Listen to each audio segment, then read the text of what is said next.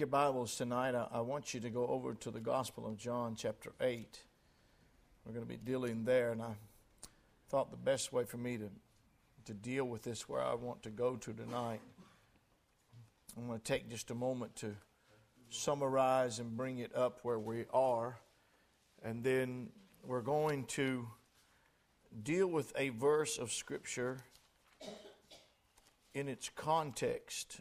The verse is found in John 8, 31 and 32. You know well. So I'm not going to read the text. I'll go to it in just a moment. But just what you have your Bibles open to John 8, 31 and 32. Before we get there, I want to just quickly try to put things in perspective in context of this series that I've been teaching on the church's commission. I've been teaching from Matthew chapter 28 and dealing with the last verse of that, where Christ said, "Go ye therefore and teach all nations, baptizing them in the name of the Father and of the Son and of the Holy Ghost. And lo, I am with you always, even unto the end of the world." So we were dealing with this commission where he said, "Go ye therefore and teach all nations." We said that the word teach there means to disciple. So Christ is telling his disciples, his apostles, to go and to teach, to disciple all of the nations. And so we've been dealing with this business of discipleship and what it is to be a disciple of Christ. And we're dealing with we dealt with the faith of the commission itself, that Christ is the one who gives the commission. He has all authority, and we must put our faith in him and trust he knows what he's doing. Trust he knows how to direct us. Trust he knows how to lead the church. And now we're talking about the facts of the commission, and that is this business of a discipleship. And it was the idea that it was we talked about this commission was a commission that was active. He said, go, and then he said to disciple the nation. So, and in the context, when we learn about being a disciple of Christ, the discipleship of Christ is a unique relationship, different than anyone else. And their disciples. There are a lot of folks that have disciples. John the Baptist in the Bible talks about him having disciples. The rabbis had disciples. Someone who followed your teaching. If you were a teacher, and those who followed your teaching and followed your philosophies and were schooled in your way of thinking, they were your disciples. But those were really not more than learners, students in the class that just learned the philosophy of the teacher and may one day replace the teacher.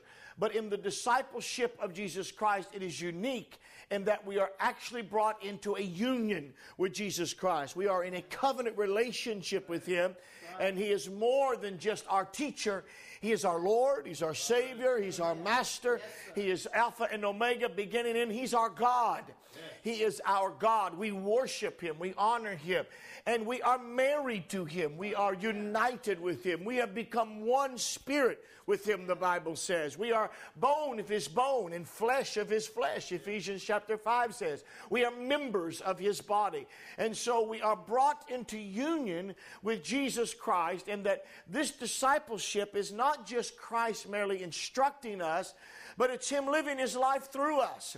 He is in us by the presence of his Spirit, and he's living his life through us, so that he is taking our particular personality, our particular calling, our particular time in which we live, the age in which we live, and he is going to live out his life as he would live it if he were us. And that's the thing. We're not trying to be Jesus. We're not Jesus, and we will never be Jesus. We're not trying to be itinerant preachers. God does call some men to become itinerant preachers, as Christ was. But most of the world will not be an itinerant speaker. Many are going to be mothers, simply raising children. Many are going to be factory workers. Others are going to be truck drivers. Some are going to be in various jobs, landscapers, farmers, carpenters, electricians, all sorts of jobs that you will find yourself in. And the thing is that Christ is able to manifest His character and nature in every one of those jobs. When it's a legitimate job. Now, He's not going to be a barkeeper, all right? There's certain jobs that Christ is not going to do. They are not legitimate jobs. They're not honorable jobs or noble jobs, and therefore He's not. But whatever He calls us to do will be a noble calling, be it motherhood or be it, again, someone who is a shoe repairman. It doesn't matter. If Christ is in us, He's going to bring us to glory. So we're dealing with this covenant relationship. We talked about that. And then I wanted to deal with this business of discipleship, looking at some specific scriptures that talk about what it is to be a disciple and how this plays out. What is He doing in us? And we talked about the first one found in Luke 6:40. When He said the disciple is not above his master, but everyone that is perfect shall be as his master. So the first thing that Christ is doing, if you're His disciple, you need to understand that He is going to make you like Him. Not necessarily in calling, not even necessarily in personality or gifts. We're not going to be gifted like Christ was gifted. But in terms of character, in terms of desires, in terms of motives, in terms of actions and deeds and how perspective of life, how we look at things, how we act towards others, and how we treat others. In that way, Christ is going to show Himself in you. His faithfulness, His love, His tenderness, His joy, His peace, His long-suffering. All of those things, Christ is going to work that in your life, and it's going to be expressed in your particular personality, in your particular calling, in your particular place and station in life. If you're an American, if you're an African, if you're a Russian, if you're a Chinese, wherever you're at, He's going to demonstrate Himself in you. And you are in a process of being perfected. So He wants you to be like Him. He wants to perfect you. He wants to shape you. And so you are in His class, and through that class, He's just not trying to put a philosophy in your head. He's trying to change you. Right. So He's not here to merely educate you. He's here to transform you. That's right. He's not here to merely promote a teaching. He is here to promote His kingdom and to build His kingdom. You are in His kingdom. You are His student, and you are His epistle. You are His living letter. You are His message. You are the one that He is going to use to reveal His will, His character, and His nature unto this world. So that's the first thing we talked about. We've dealt with that one quite a bit, and we dealt with it this past Wednesday night, preaching some about it. Now I want to go to a second statement, the one I want to mention in John chapter 8 tonight. Now, there's a lot of ground. I probably won't cover it all this evening. But John chapter 8, let me read verse 31 and verse 32. Is another statement He makes about being His disciples. And then said Jesus to those Jews which believed on Him, if ye continue in my word, then are ye my disciples indeed. And ye shall know the truth, and the truth shall make you free. Yeah. So the Bible says, and this we're going to talk about this scenario, and the best way that I can find, I've spent quite a bit of time here in this passage and a sister passage. We're going to look that speaks the same thing, and we're going to put together with it out of 1 John chapter 3, and then John chapter 8, and we're going to put these passages together. But I want you to, I felt it was best for me to give the context by taking this and just reading through this chapter and explaining it as we go and pointing things out. We're going to see several things that Christ is talking about, and they're going to be brought together. These concepts are going to be brought together in this passage. Now, this is one of kind of three great declarations He makes in John chapter 8. And we're going to look at those tonight. But here's the thing He makes about discipleship. He looks at these Jews which have believed on Him and believe that in this moment they are willing to say He's Messiah. They believe that He is who He says He is. And He looks at them and says, if you will continue in my word. That word continues, the same word in John 15 we'll look at later as abide. If you dwell, if you abide, if you stay, if you live, if you stay at home in my word. This word here is that Greek word logos, or logos, however you want to say it. In John chapter 1, in the beginning was the Word, or the logos. And the Word was with God, and the Word was God. There's been a lot of efforts to describe or define that word used in the Bible, which is the Greek word logos.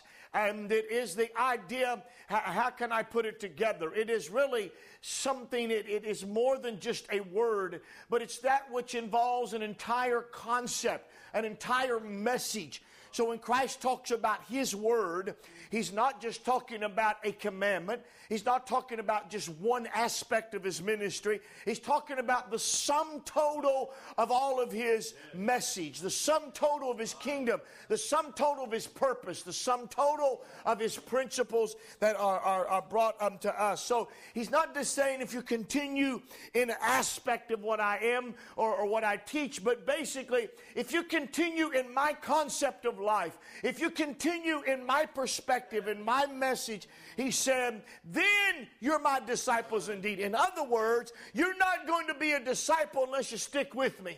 That's right. If you give up, you're not going to be my disciple. If you quit, you're not going to be my disciple. If you just want part of my message, you're not going to be my disciple. But if you'll take everything that I've got to give you and you will receive that, then you'll be my disciple. Hey, this is an all or nothing proposition. Exactly. It is take it all or take nothing at all. That's the way Christianity is. It's not piecemeal. It's not partiality. You've got to take it all or nothing. And He says something will happen. If you will continue my word, you'll be my disciple, and you're going to know truth. Truth is going to come to you, and that truth is going to liberate you. It's going to make you free. Now, we're going to talk about that when we get to it here in a moment, some more of the details of that. But let me state this principle again. So that the process, in the second aspect of being a disciple, first of all, we said that being a disciple is that Christ is going to transform you and make you like Him. He's perfecting you. You need to be conscious of that in your life. Yeah. You need to be conscious of all the processes, trials, problems, challenges, messages that are being preached to you, circumstances that surround you, things that you are facing. Christ is working in all that on you. So many times we're conscious of what He's doing in others, but we need to be conscious that He's working on us. And every situation, the person you live with, the children that you have, the difficulties you are facing, Christ is through all of that working on you to make you like Him. Now in this one, the life of being a disciple is that of abiding in His doctrine, abiding in His concept, in His message, in His philosophy of life, abiding in that. And it is this idea of knowing and living and learning the truth.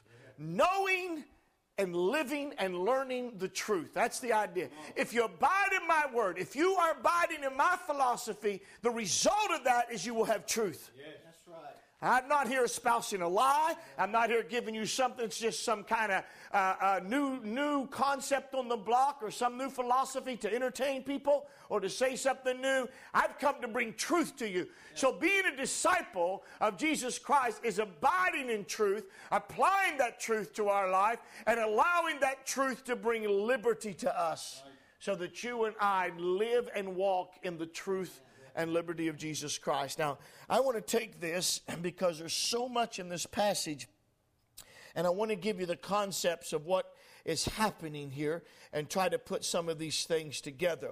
We are at the end of the Feast of Tabernacles, I believe it is. And when you go back to John chapter 8, you remember that great statement that Jesus makes, or chapter 7 rather, on the last day of the feast when He said, "If any man thirst, let him come to me and drink. And out of his belly shall flow rivers of living waters." And Jesus said, or John will comment on that and said that Christ spake of the Spirit, which they that believe on Him should receive. Now remember, this story is actually a continuation of an event that has happened back in John chapter 5. Jesus has healed a man on the Sabbath day, and the Pharisees are upset about it. They're trying to kill Him. They're trying to kill Him. They're trying to find some way to accuse him. They're trying to execute him and find some way to do that. And at the beginning of chapter 7, his brothers say, hey, why don't you go up to the feast? You know, if you're the Messiah, why don't you just go announce yourself? Go to Jerusalem, make a big announcement about yourself. He said, it's not time for me to do that. There'll come a day he'll come into Jerusalem riding on the donkey. He'll come in and they'll cry him, Hosanna, Hosanna, glory to God. And they will praise him. But that time is not yet. But he does go up, and on that last day he makes that great statement. And again, they're arguing with him. Now, in this process, they have sent officers to take him. In John chapter 7, they have sent men to go. They're upset, they're angry, they're fuming. They're furious at Jesus Christ, and so they send officers, go get him and take him. And, when they get there, they get to hearing Jesus teach, and they're so mesmerized and captivated by the teaching of Jesus Christ that they're just kind of hog-tied, if you will, and tongue-tied and everything else, and they just come back to the Pharisees empty-handed, and where's he at? We ain't never heard anybody, I'm going to put it in our kind of modern vernacular, we've never heard anybody talk like him. We have never heard any man speak like that man speaks. And so there is this, again, this anger and this venom that comes from them. And they said, are you deceived too? And they said, look at us. Have any of us rulers believed on him, any Pharisees? And one of them speaks up. It was Nicodemus. He's a Pharisee. He says, fellas, and he tries to reason with this crowd. He says, does our law judge somebody before it hears him? And basically, in their mind, Christ is condemned before he ever gets started. They never took the time to evaluate his teaching. Because to do so would mean they would have to humble themselves and change things in their life. And they're not interested in change. So when someone's not interested in change, they're not interested in the truth being applied to their life, then they are going to just defend themselves and they're going to reach out to kill that which comes to them. So Nicodemus, they tell Nicodemus and say, why don't you go search? Has any prophet ever come out of Galilee? Look, out of Galilee ariseth no prophet. And that's not actually true because Jonah came from Galilee. And every man, the Bible says at the end of chapter 7, every man went to his own house. Do you see that? John chapter 7, verse 53. Pick it up there. And take out the chapter 8, all right? The word chapter and 8. I just want you to read continuously because that's how that was written when this was written down as a gospel. There were no verse numbers and no chapter numbers. It was just one continuous message that was being written by the Apostle John. And we notice every man went to his own house. Jesus went unto the Mount of Olives. So at the end of this day, at the last day of the feast, all these men have houses. Christ, he's camping out. He didn't have a house to go to. They go to their house, and Jesus goes to the Mount of Olives where he's staying at nighttime. He does this frequently. He will do this and when he comes to Jerusalem, and there's times for feast times, there's there for a week or two, whatever, he will camp out on the Mount of Olives, and then in the daytime he goes in to the city. Now, early in the morning, he gets up and he comes down into Jerusalem, and he goes into the temple and begins to teach. And as he does so, those fellows have been scheming all night long. Now, they haven't been able to get him. They sent officers to take him, and it didn't work. So they're trying to get Jesus, and he comes, and they somewhere during the night, early in the morning, they've schemed this. They have no doubt known this woman. And they know what she does. They know what her habit is. They know she's a cheater. And they go get a hold of her and say, this is what we're going to try. So they go get a hold of this woman. They don't even fool with the man. And they get this woman. And you can just see him. Now, Jesus is sitting down and teaching the people in the courtyard. I think it's the court of the women. But he's in there. It's in the treasury. And he's teaching. They got all these big chests like silver trumpets that are around and where they put their money and their offerings in. And so he's sitting down and the crowd is gathered teaching. And they come muscling their way in there. And they kind of shove this woman into his midst. Rude. Right. How rude. Right. To interrupt the master when he's teaching. Now, they could care less about his teaching. They're just trying to trap him up. And so they set her in the midst. Now, you got to put yourself for a moment. Now, this woman has sinned, all right? Let's not take up for her in one side. And she's done something wrong. Right. She's committed a crime. Yes. She's committed a capital crime. She's committed adultery. Yes. And there's no doubt about that, and Christ is never excusing that. So, a sin is a sin. Yes. But how that sin is dealt with matters too. Yes. You can deal with it in a just manner. You can deal with it in an unjust manner. Exactly. So Christ is not just concerned about correcting the wrong. He's concerned about how the wrong is corrected and how the wrong is, how the situation is judged. So these men are going to put this woman in the midst, and you can just see her for a moment. Now there's probably a fairly good sized crowd that's gathered there, and if you can just see her, she is all of a sudden the center of attention. Now, she feels pretty rotten because no doubt what she's done, I'm sure. She's committed adultery. But now she's being made a spectacle. She's being used. She's just being used. And I don't know, I was reading this today, and I just got to think about that woman just for a moment, how it must feel, how many pairs of eyes are watching her.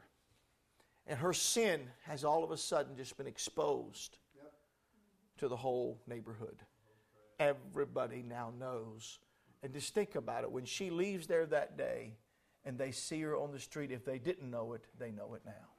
If they didn't know what her past was, they know it now. Her sin has just been put on public display. Now, that doesn't excuse her sin.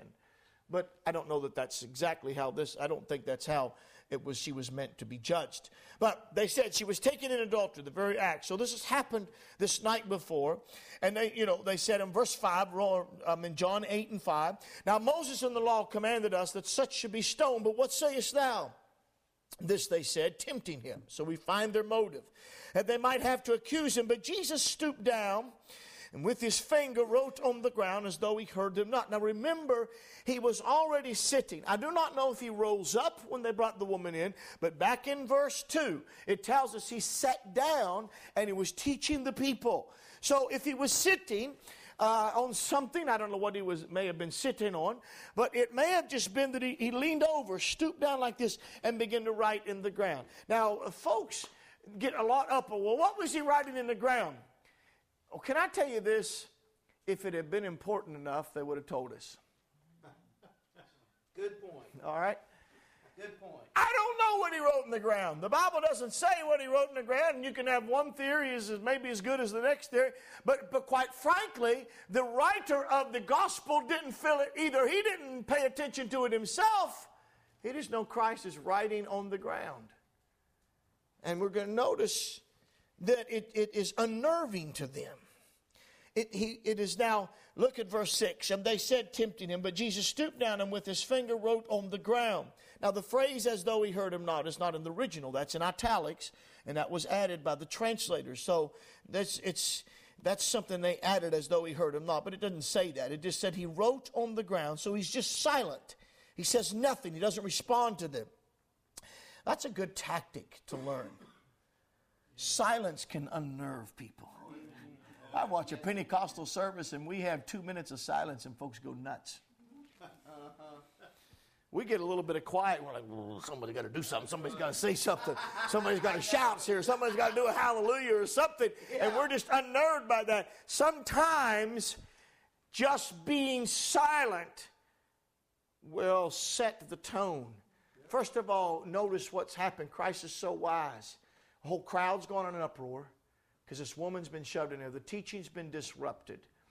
And these guys are full of anger and venom, and they're coming in, and this woman is shoved in the midst. I mean, it's chaos for a moment. Mm-hmm. And Christ's silence is just going to let some things simmer and settle down a little bit. And so when they continued asking him, so you can see them now kind of taunting him, he lifted up himself and said unto them, he that is without sin among you, let him first cast a stone at her. Now, he knows that these men have not done this right. He knows that. Everybody knows that. You're the accusers. That's what the law says. The law says accusers. He did not deny the law. Notice something. Jesus never, ever denied the penalty of the law. Because the penalty for adultery in the law was stoning. And Jesus never said, I came to do away with that. He said, Go ahead. You brought her. You found her. You're the judges of this situation. And if you are right in your judgment and you've been fair and you've been just, it takes two to commit adultery. We only got one here. I'll just throw that in there. And so go ahead, cast the stone. Well, they know that they have not been just. They know they've not treated this woman right because they've singled her out and haven't got the man. Right. And if she was caught in the act, there had to be somebody there. Amen. So they're prejudiced. It's obvious they're prejudiced. And I think that's the sin that Christ is referring to. In other words, if you are judging this woman without prejudice, and you're judging for the sake of the law, and because you're concerned about righteousness, then go ahead and cast the first stone. He's not saying to these men that, well, if you have a life that's free from every sin, he's not saying that. We put men on the judgment seat, sinner men that sit on judgment seats all the time, and we expect them to render a judgment according to the law. Yep. Because men, when they look at the law objectively, have the ability to judge it. It's an amazing thing about us. We're only prejudiced when it deals with our own sins. Yep. We can judge the wrongs of others. We struggle judging ourselves. Yes, amen. Now, watch what happens. And I want you to notice something this first time now sin is mentioned, because this is going to set the stage for everything that's going to take place. And this issue of sin is going to come up throughout this passage several times.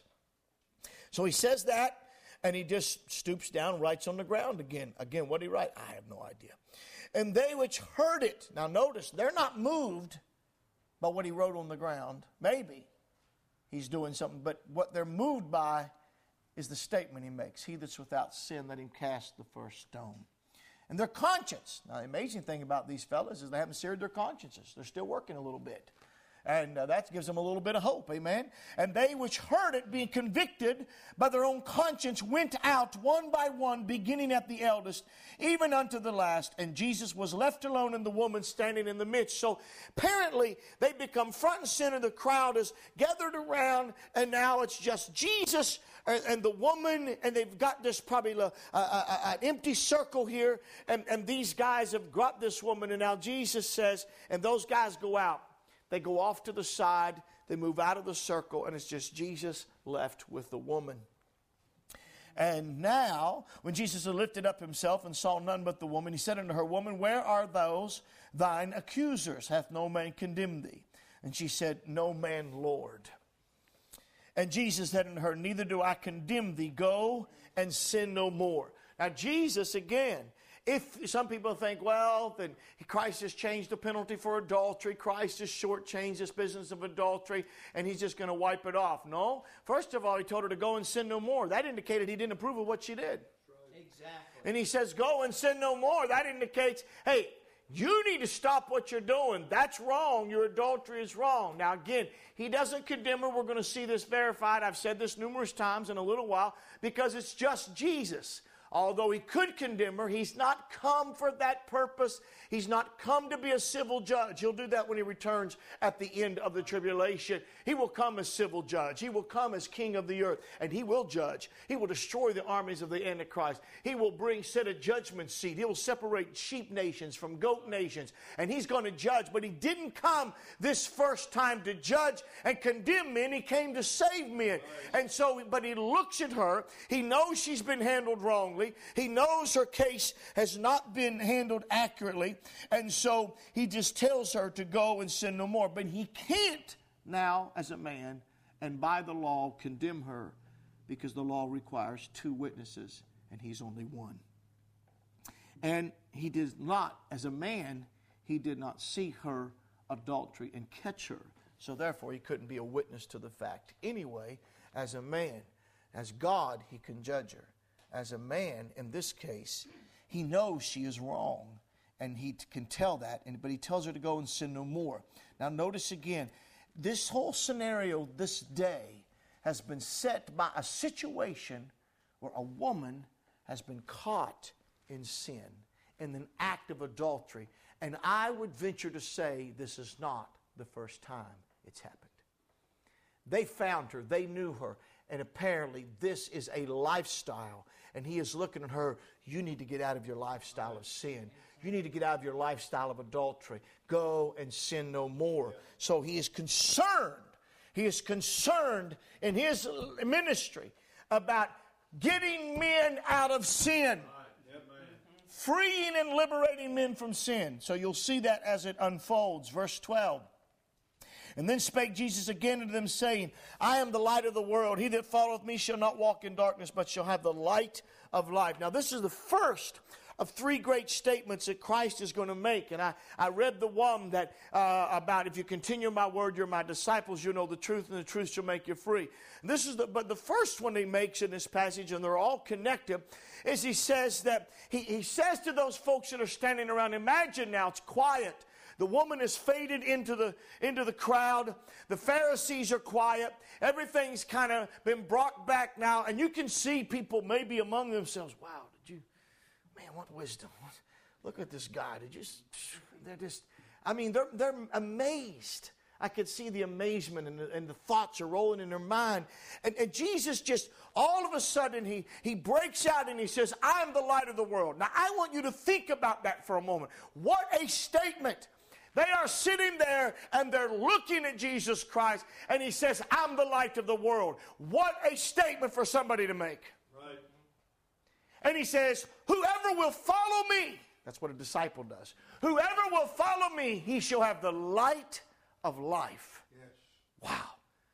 Let me put that in another phrase. Jesus says, I am here, look at my life, and I have come to reveal to you how men should live their life. And if you will follow me, become my disciple, then you will know what life is all about. Look, folks, he's pretty much penniless. He has nothing but the clothes on his back. Right. All right? He has just offended the religious elite of the day. Mm-hmm. He is a carpenter's son. Yes. Mm-hmm. He grew up in a carpenter's shop. He is poor as dirt. Right. Exactly. And the man who is poor as dirt, he's a peasant. And he declares to the world, I'm the light of life. And if you'll follow me, you'll have the light of life. Wow. And you think, you'd think it'd be someone with great robes and a palace and riches and wealth. And in other words, look, I can show you how to live. And he is a peasant who is penniless, and he hasn't even have a house. He's camping out on the Mount of Olives. And he says, come on and live your life with me, and I'll show you how to live life. Praise the Lord. I'm going to tell you right now, if that had been just a common peasant, he would have been laughed at. But he didn't get laughed at because there's something about him that is magnetic. It's powerful. It's powerful. Now watch what happens. Watch what happens. The Pharisees therefore said unto him, Thou bearest record of thyself. Thy record is not true. And what do you mean by that? Notice what Jesus has said.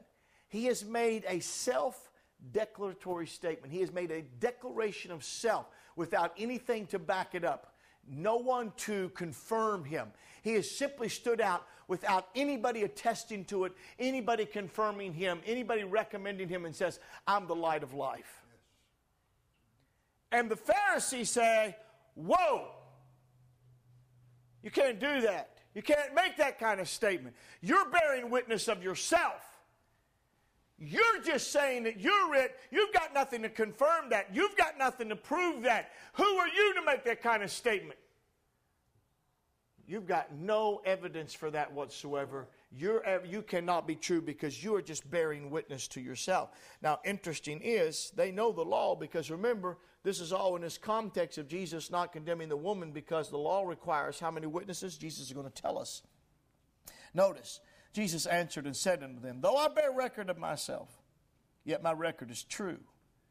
For I know whence I came and whither I go, but you cannot tell whence I come and whither I go. Now that's something he's been talking about even back in chapter 7. Maybe look at it a little bit later. But again, he's talking about, I'm on a mission. I'm going somewhere. I've come from somewhere and I'm going somewhere. Now Jesus is saying, you're right. I did bear record of myself. I made a statement about myself with nothing to back it up. Just made a statement. I'm the light of the world. I did that. But just because I bore record of myself doesn't make it untrue. He said it's true because I know where I've come from and I know where I'm going. He came from heaven, and he's going back to heaven. He came from the Father, and he's going back to the Father. He knows his mission. Jesus Christ has a divine consciousness in him. Right at this point, being fully man, standing in front of them, he is fully man, and yet he's fully God. And he is conscious of that. There is in him a consciousness of his manhood and a consciousness of his divinity. And he says, I know where I come from. Woo, glory to God. I'm going to tell you, for me, folks, I'm conscious of one thing, in that I was born. And before that, I didn't exist. And I'm not conscious of coming from anywhere except from my mother's womb. And Jesus wasn't talking about coming from the womb of Mary. I know where I have come from. I have come from glory. I have come from the Father. I have been sent by the Father. And I am going back to the Father. Yes, sir. Now, notice what he says. And he tells them, he said, basically, you can't even tell where I come from and where I'm going. Verse 15, you judge after the flesh, I judge no man. You judge after the flesh, I judge no man. Now that's in this context of this woman being judged. Let's also look back at a verse that goes with this, back to chapter 7, because these were things that were happening in the last few days. They have judged Christ, and they've not been judging him rightly. Chapter 7 and verse 24, he has told them. And remember something. Here was the thing he talked about. Why are you trying to kill me? What have I done? We're not trying to kill you. Big fat liar. Yeah. It's exactly they're trying to kill him. Jesus said in John 7 and 21, I've done one work and you marvel. Then he talks about circumcision in verse 22 and 23. Verse 23, if a man on the Sabbath day receives circumcision that the law of Moses should not be broken, are you angry at me because I have made a man every whit whole on the Sabbath day? Remember, that's back to chapter 5. He has healed this man on the Sabbath. And he said, are you angry with me because I made a man whole on the Sabbath? You circumcise a man on the Sabbath. And if you circumcise him, you cut him. You hurt him. That's painful. He said, I alleviated a man's pain. I healed him. You hurt a man on the Sabbath. I heal a man on the Sabbath. And you're going to tell me I'm wrong? He says, judge not according to the appearance. Judge righteous judgment. You're looking at something on the surface. You're just judging something on the appearance of things. You are not judging righteously. Now we're back to John chapter 8. And Jesus says, you judge after the flesh. What is it to judge after the flesh? To judge after the flesh is to judge after your own sight and your own intuition. It's not to judge biblically. It's not judging righteously. It's judging by your own feelings. It's judging by your own prejudices. It's judging by your own human intuition. That's the flesh. It's just human judgment. Now, Jesus said, I judge no man. Now, in this context, he is not talking about the fact that he's not, or talking about that he's not a judge. He is a judge. And yet, because in verse 16 he said, and yet if I judge, my judgment is true. But I judge no man. That's the sense in which it's here. That's what he didn't do to that woman. He didn't judge her. Now one day he will judge her. Yes. She didn't get it right. She'll see him. She'll see him again in glory. She'll see him at the white throne judgment, or maybe before. If she got saved and she took his word and became his disciple, then her sins are gone. It's under the blood of Jesus Christ. And she'll still be judged for her works and everything. But we are all going to appear before the judgment seat of Christ. So he's going to judge. But he didn't come this first time to sit in the judgment seat. He come to die on the cross. He didn't come to be a judge of men. Remember another situation where he had two brothers that were there. And one of them said, Lord, make my brother divide the inheritance with me. And Jesus said, who made me a judge over you? He said, beware covetousness. A man's life consisteth not of the things in which he possesses. Quit being so greedy and quit worrying about it. It's all going to burn anyway. So, but Jesus Christ, he didn't judge that woman because that's not what he came to do. He didn't come the first time to be a civil judge. All right. Now watch it. Where we're going here is Watch what he goes. And he said, verse 16, and yet if I judge, my judgment is true, for I'm not alone, but I am the Father that sent me. I like that. I like that. Here comes that witness. It is also written in your law that the testimony of two men is true. I am one that bear witness of myself, and the Father that sent me beareth witness of me. So Jesus is saying that, oh yes, it is true. I bore witness of myself. That's how you judge it, because that's how your flesh perceives it. You perceive it as just, I'm making this statement about myself. But he will go on and tell us, I'm only speaking what the Father tells me to speak. And so the Father is witnessing. The Father is telling him what to say, and he says it, and he declares it about himself. I'm a witness of myself, and the Father is a witness about me. That makes two. That makes it true, and that honors the law that God gave. Hey, this is one of the reasons I believe in the Trinity. When God gave 2 or 3 witnesses, I'm going to tell you something right now, even though he knows everything. God gave a law that reflected the divine Godhead, and God is only one person. Then he violates his own law when he judges you and I. Amen. Because there's only one. But our God exists in 3 persons. Father, Son, and Holy Ghost. And there are 3 that bear witness in heaven. Hallelujah. And there are 3 that witness against us when we sin or whether we do right. And the law is a reflection of that. Let it be in the mouth. Every word is established in the mouth of 2 or 3 witnesses, and that is based upon the plurality and is found in the Godhead. That is why I'm not a Unitarian, at least one reason. And I believe in the Trinity, and this very statement bears witness to that. It would make no sense if Jesus and the Father are not 2 distinct persons. If they are not distinct persons, this statement he just made is ludicrous. Now, are you with me? Say amen. Amen. All right, verse 19. Let's keep going. Then said they unto him, Where is thy Father? Jesus answered, You neither know me nor my Father. If you had known me, you should have known my Father also. Now these words spake Jesus in the treasury as he taught in the temple. And no man laid hands on him, for his hour was not yet come. Remember that? They've been trying to do that back in chapter 7. Those guys tried to go and get him, and they didn't get him. And now they want to get him again, and they can't get him because his time has not yet come. Ah, I like that. Glory to God. Don't worry about your enemy, because he cannot do anything until God says the time has come. And when, glory. And so Jesus says here, this sounds a little bit like it's kind of running around in circles, but it's really not, because Jesus just said, the Father's bearing witness of me. The Father bears witness of who I am. Where's your Father? Now, Jesus wasn't talking about an earthly father, but he says, you don't know me, you don't know my Father. If you'd known the Father, you'd know me. Right. In other words, if you fellas really knew God, he basically just at this point calls them a bunch of sinners and hypocrites that don't know God. Because if you knew God, you'd know me. Right. But you know what? You don't know me because you don't know God. That's it. Exactly. So it'd be no good for me. In other words, you would know that God has witnessed to what I am doing. You would know the words I speak are the words of God. Now, how do I know that? Because he mentions it. Go back to chapter 7 for a moment. Chapter 7. Now, you have to see, I'm kind of just bringing out chapter 8, but all of this has been fresh in their mind. These are things he said over the last day or so.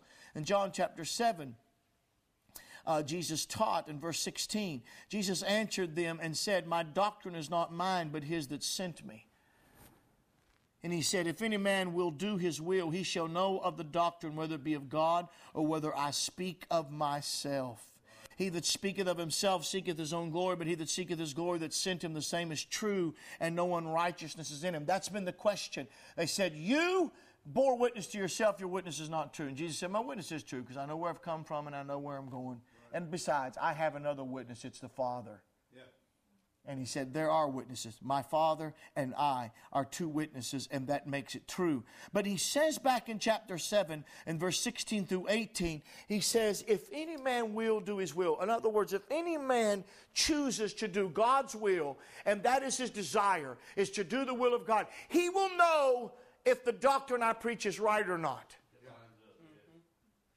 Let me say it another way. Jesus says, if you have a heart to know God, then you're going to know that I'm from God. Amen. Yes. Oh, glory to God. If you got a heart from truth, you'll know it when you see it. Yes, sir. Yes, sir. Yes, sir. If you have a heart for truth and you have a heart to do what's right, you don't have to worry about being deceived. You will not be deceived if you have a heart for truth, because a heart for truth will recognize the truth when it sees it. We are deceived when we have no heart for truth, and our own blindness and our own prejudices deceives us because our hearts are wicked and don't want to bow to the truth. Exactly. And Jesus is telling here, you're going to know whether I speak of God or not. So he's already talked about the Father testifying to him. And now, on further, verse 21, back to John chapter 8 now, verse 21. I hope it's not overwhelming you. Just hang with it. Then said Jesus again unto them, I go my way, and you shall seek me, and shall die in your sins. Whither I go, you cannot come. Now, he's also been talking about that back in chapter 7. I'm going to go my way, he said. I like that. They're trying to lay hands on him and destroy him. And he says, I'm going to go do what I've been called to do. You ain't going to stop me. I'm going to go my way. And he says, and when I do, he said, you're going to seek me, but you're going to die in your sins. Right. They were going to seek him. They were going to seek for Messiah. They're going to seek for God. But the problem is they don't know God, and they don't have a heart for truth. These are men that talk about God. There's a lot of people out there seeking God, but not out of a heart for truth. Right. They're looking for God. They call to a higher power. They pray to a higher power. There's sinner folks out there that pray. There's some of them read their Bible all the time. And they pray. But they're as lost as can be. Because they have no heart for truth. Right. They have no heart. They don't want to live a life of unselfishness. They don't want to turn from their selfish ways. They just want God. They just want to have God in their life. They want His blessing. They want what God can give them. And that's the same thing Jesus is saying here. You're going to seek for me. You're going to seek for this I am. You're going to seek after God. You're going to seek after Messiah. That's who I am. But you're going to die in your sins. Right. Now he's going to make that statement again. Watch this. And he says, whither I go, you cannot come. Then said the Jews, will he kill himself? Because he saith, whither I go, you cannot come. Wow, they really think weird, don't they? And he said unto them, you are from beneath, I am from above. Ye are of this world, I am not of this world. I said therefore unto you that ye shall die in your sins, for if ye believe not that I am. The word he is in italics. Don't read that with it. If you believe not that I am, you shall die in your sins. Now is going to come this statement. He's going to begin to develop this, and it's going to come out even richer in this passage, because he said, I'm going where you don't know where I'm going. You don't know where I've come from, and you don't know where I'm going, and you can't go where I'm going. Why? Because you don't want truth. You have no heart for truth, and you don't know God. You're seeking for God, but you're going to die in your sins. And he says, unless you believe that I am, you will die in your sins. I am is a title of deity. It is God's name. It is a name that is applied to God, and only God can say that. It's all the way from the Old Testament when Moses said, who shall I say has sent me? Say that I am has sent thee. And Christ says that. If you don't believe I'm God, if you don't believe I am, if you don't believe that I am divine, you will die in your sins. I'm telling you, it is an absolute necessity. Unless you believe that Christ is God, you can't get saved. If you think He's only a man, if you think He's just a teacher, you can study His philosophy, you can try to imitate His works, you can admire Him, but you're going to hell. That's right. You're going to die in your sins. The only way that you can be saved is that you've got to believe that He is God. You've got to believe He is that I am. You've got to believe that He came from the Father and He went back to the Father. Glory to God. You've got to believe He's eternal. You've got to believe He was there in the beginning. You've got to believe that He existed before He ever came to the womb of Mary. That's the conflict here. The conflict is not about Him being a good teacher. The conflict is not even so much about His teaching. The conflict is about His person. Exactly. That's the problem. There are a lot of folks that don't mind. The bulk of the teaching of Christ, they admire it. Thomas Jefferson thought he was a great moral teacher. A lot of others think he's a great moral teacher. That's not the problem. The problem is, who is he? Because you know what? He's not just a moral teacher. He's God. And if you don't believe He's God, you can't be saved. I don't care how much of His teaching you try to imitate and how much you try to do.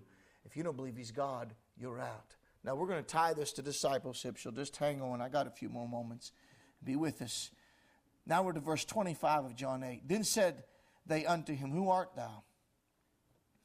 Now He just said, I am the I am. He said that you must believe that I am. Well, who are you?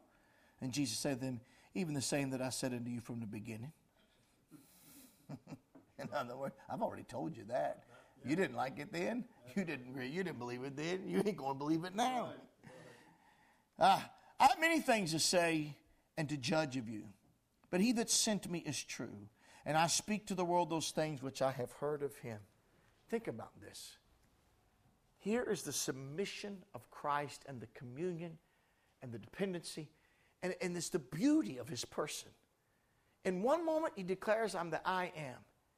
And you see His divinity. And in the next verse, you see His humanity.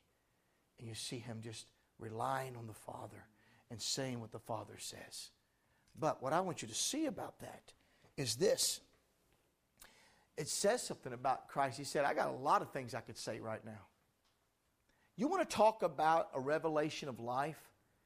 He could have put every one of those Pharisees on display like they put that woman. Remember, that's what's fresh. That's the event that's happened this morning, all right? Early in the morning, that's what's fresh in the mind of the people.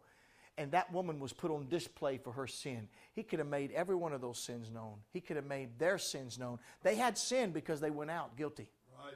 Their conscience convicted them. Their conscience caused them to go out. They had all kinds of things. Their motives were wrong. Christ could have exposed them. I got a lot I could judge of you. I got a lot that I could say of you. But you know what?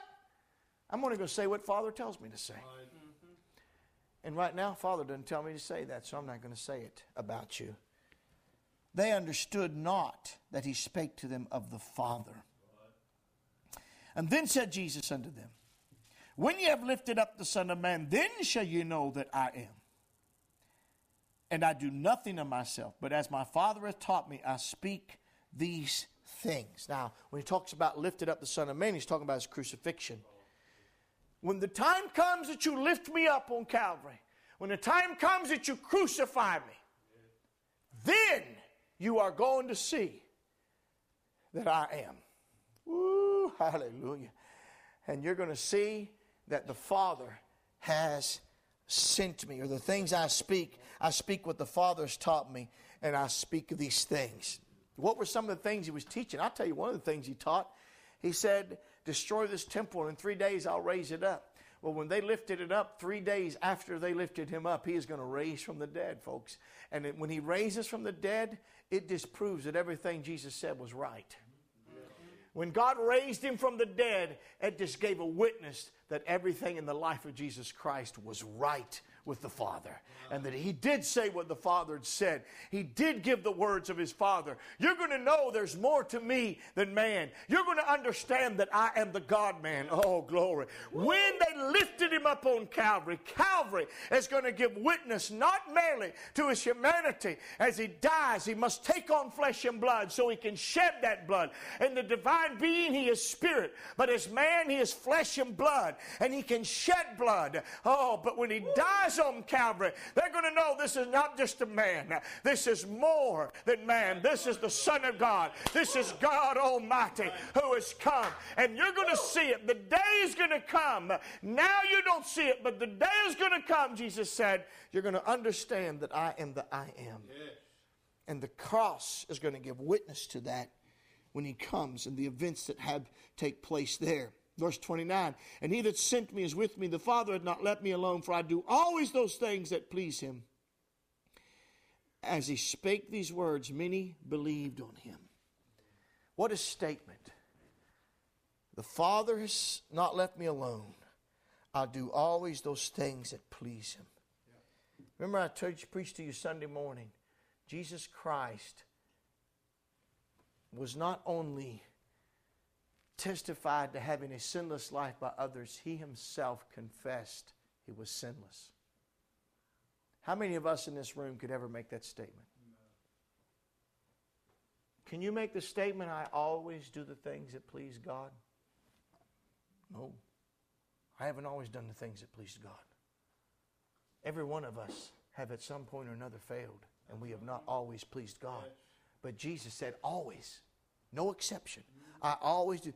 That is a declaration of his sinlessness. Again, it's one thing to tell a man you have no sin. It's another thing to make him believe it. Right. Mm-hmm. Come on. We would never believe that about a human being. No. A mere human being. No. We would never believe that. Any man came to us and said, I always do the things that please God. Really? Let me just live with you for a while. Get a little, see what's going to happen here. I want to see a little bit of you. But Jesus said it. And what was the result? People believed him. Oh, yeah. That's what it said. Right. As he spake these words, many believed on him. That's what Paul said over in 1 Timothy. God was manifest in the flesh. And the Bible said he was believed on in the world. Woo, glory. Hallelujah. I'm going to tell you, in some ways you might say, maybe you think because we get the opportunity, we get all of this, we get to read it after the fact. We get to read the whole story. They're living it out as it happens. They don't have revelation. They don't have the epistles. They don't have any of the New Testament written, but they got the living Lord in front of them. Right. And they are now facing that living Lord. And you got to admit it, folks, that when they see him, he's a man. He's ordinary like everybody else. You cut him, he bleeds. He looks like everybody else. He's a carpenter. His hands are rough. He is a man. And he just tells you he's without sin. He just tells you he's got a relation. The Father bears witness to him. He just tells you he's the I am. And when he does, people believe him.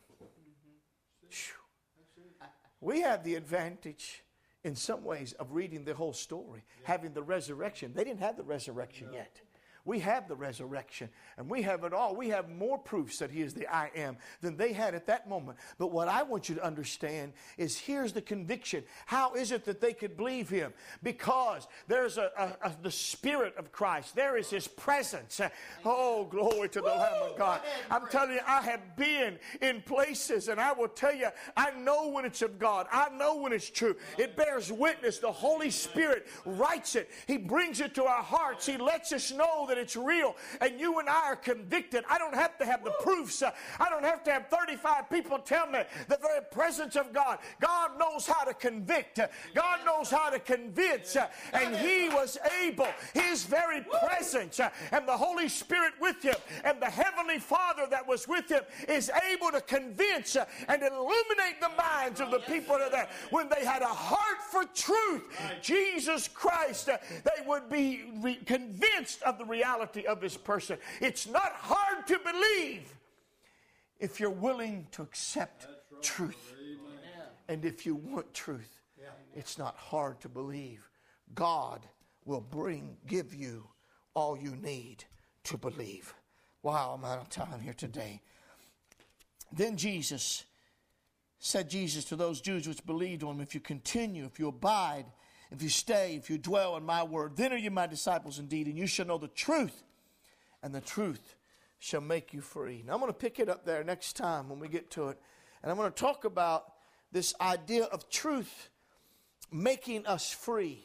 And I'm going to talk about what kind of freedom is he talking about. Now I want you to remember what I've said tonight. I want you to remember the scenario when we come in here in our next study, whenever that is, Sunday probably.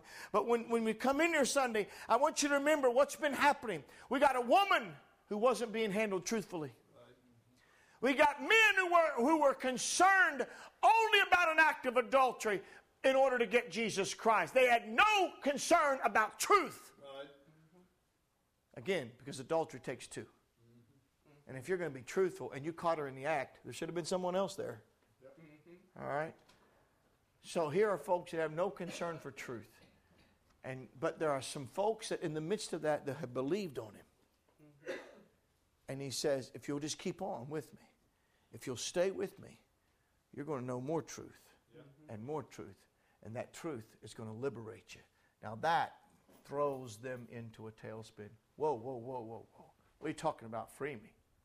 You don't see no shackles on my hands. You don't see shackles on my feet. I'm no nobody's slave. I got my own farm. I got my own house. I'm nobody's servant and slave. What are you talking about? Free me.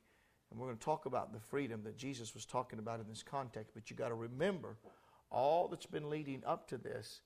And we're going to pull all of that together in the next study. By God's grace, pull all of that together and then put it together with 1 John chapter 3 so you can see the similarities in the passage. Can you say amen to God's word? Amen.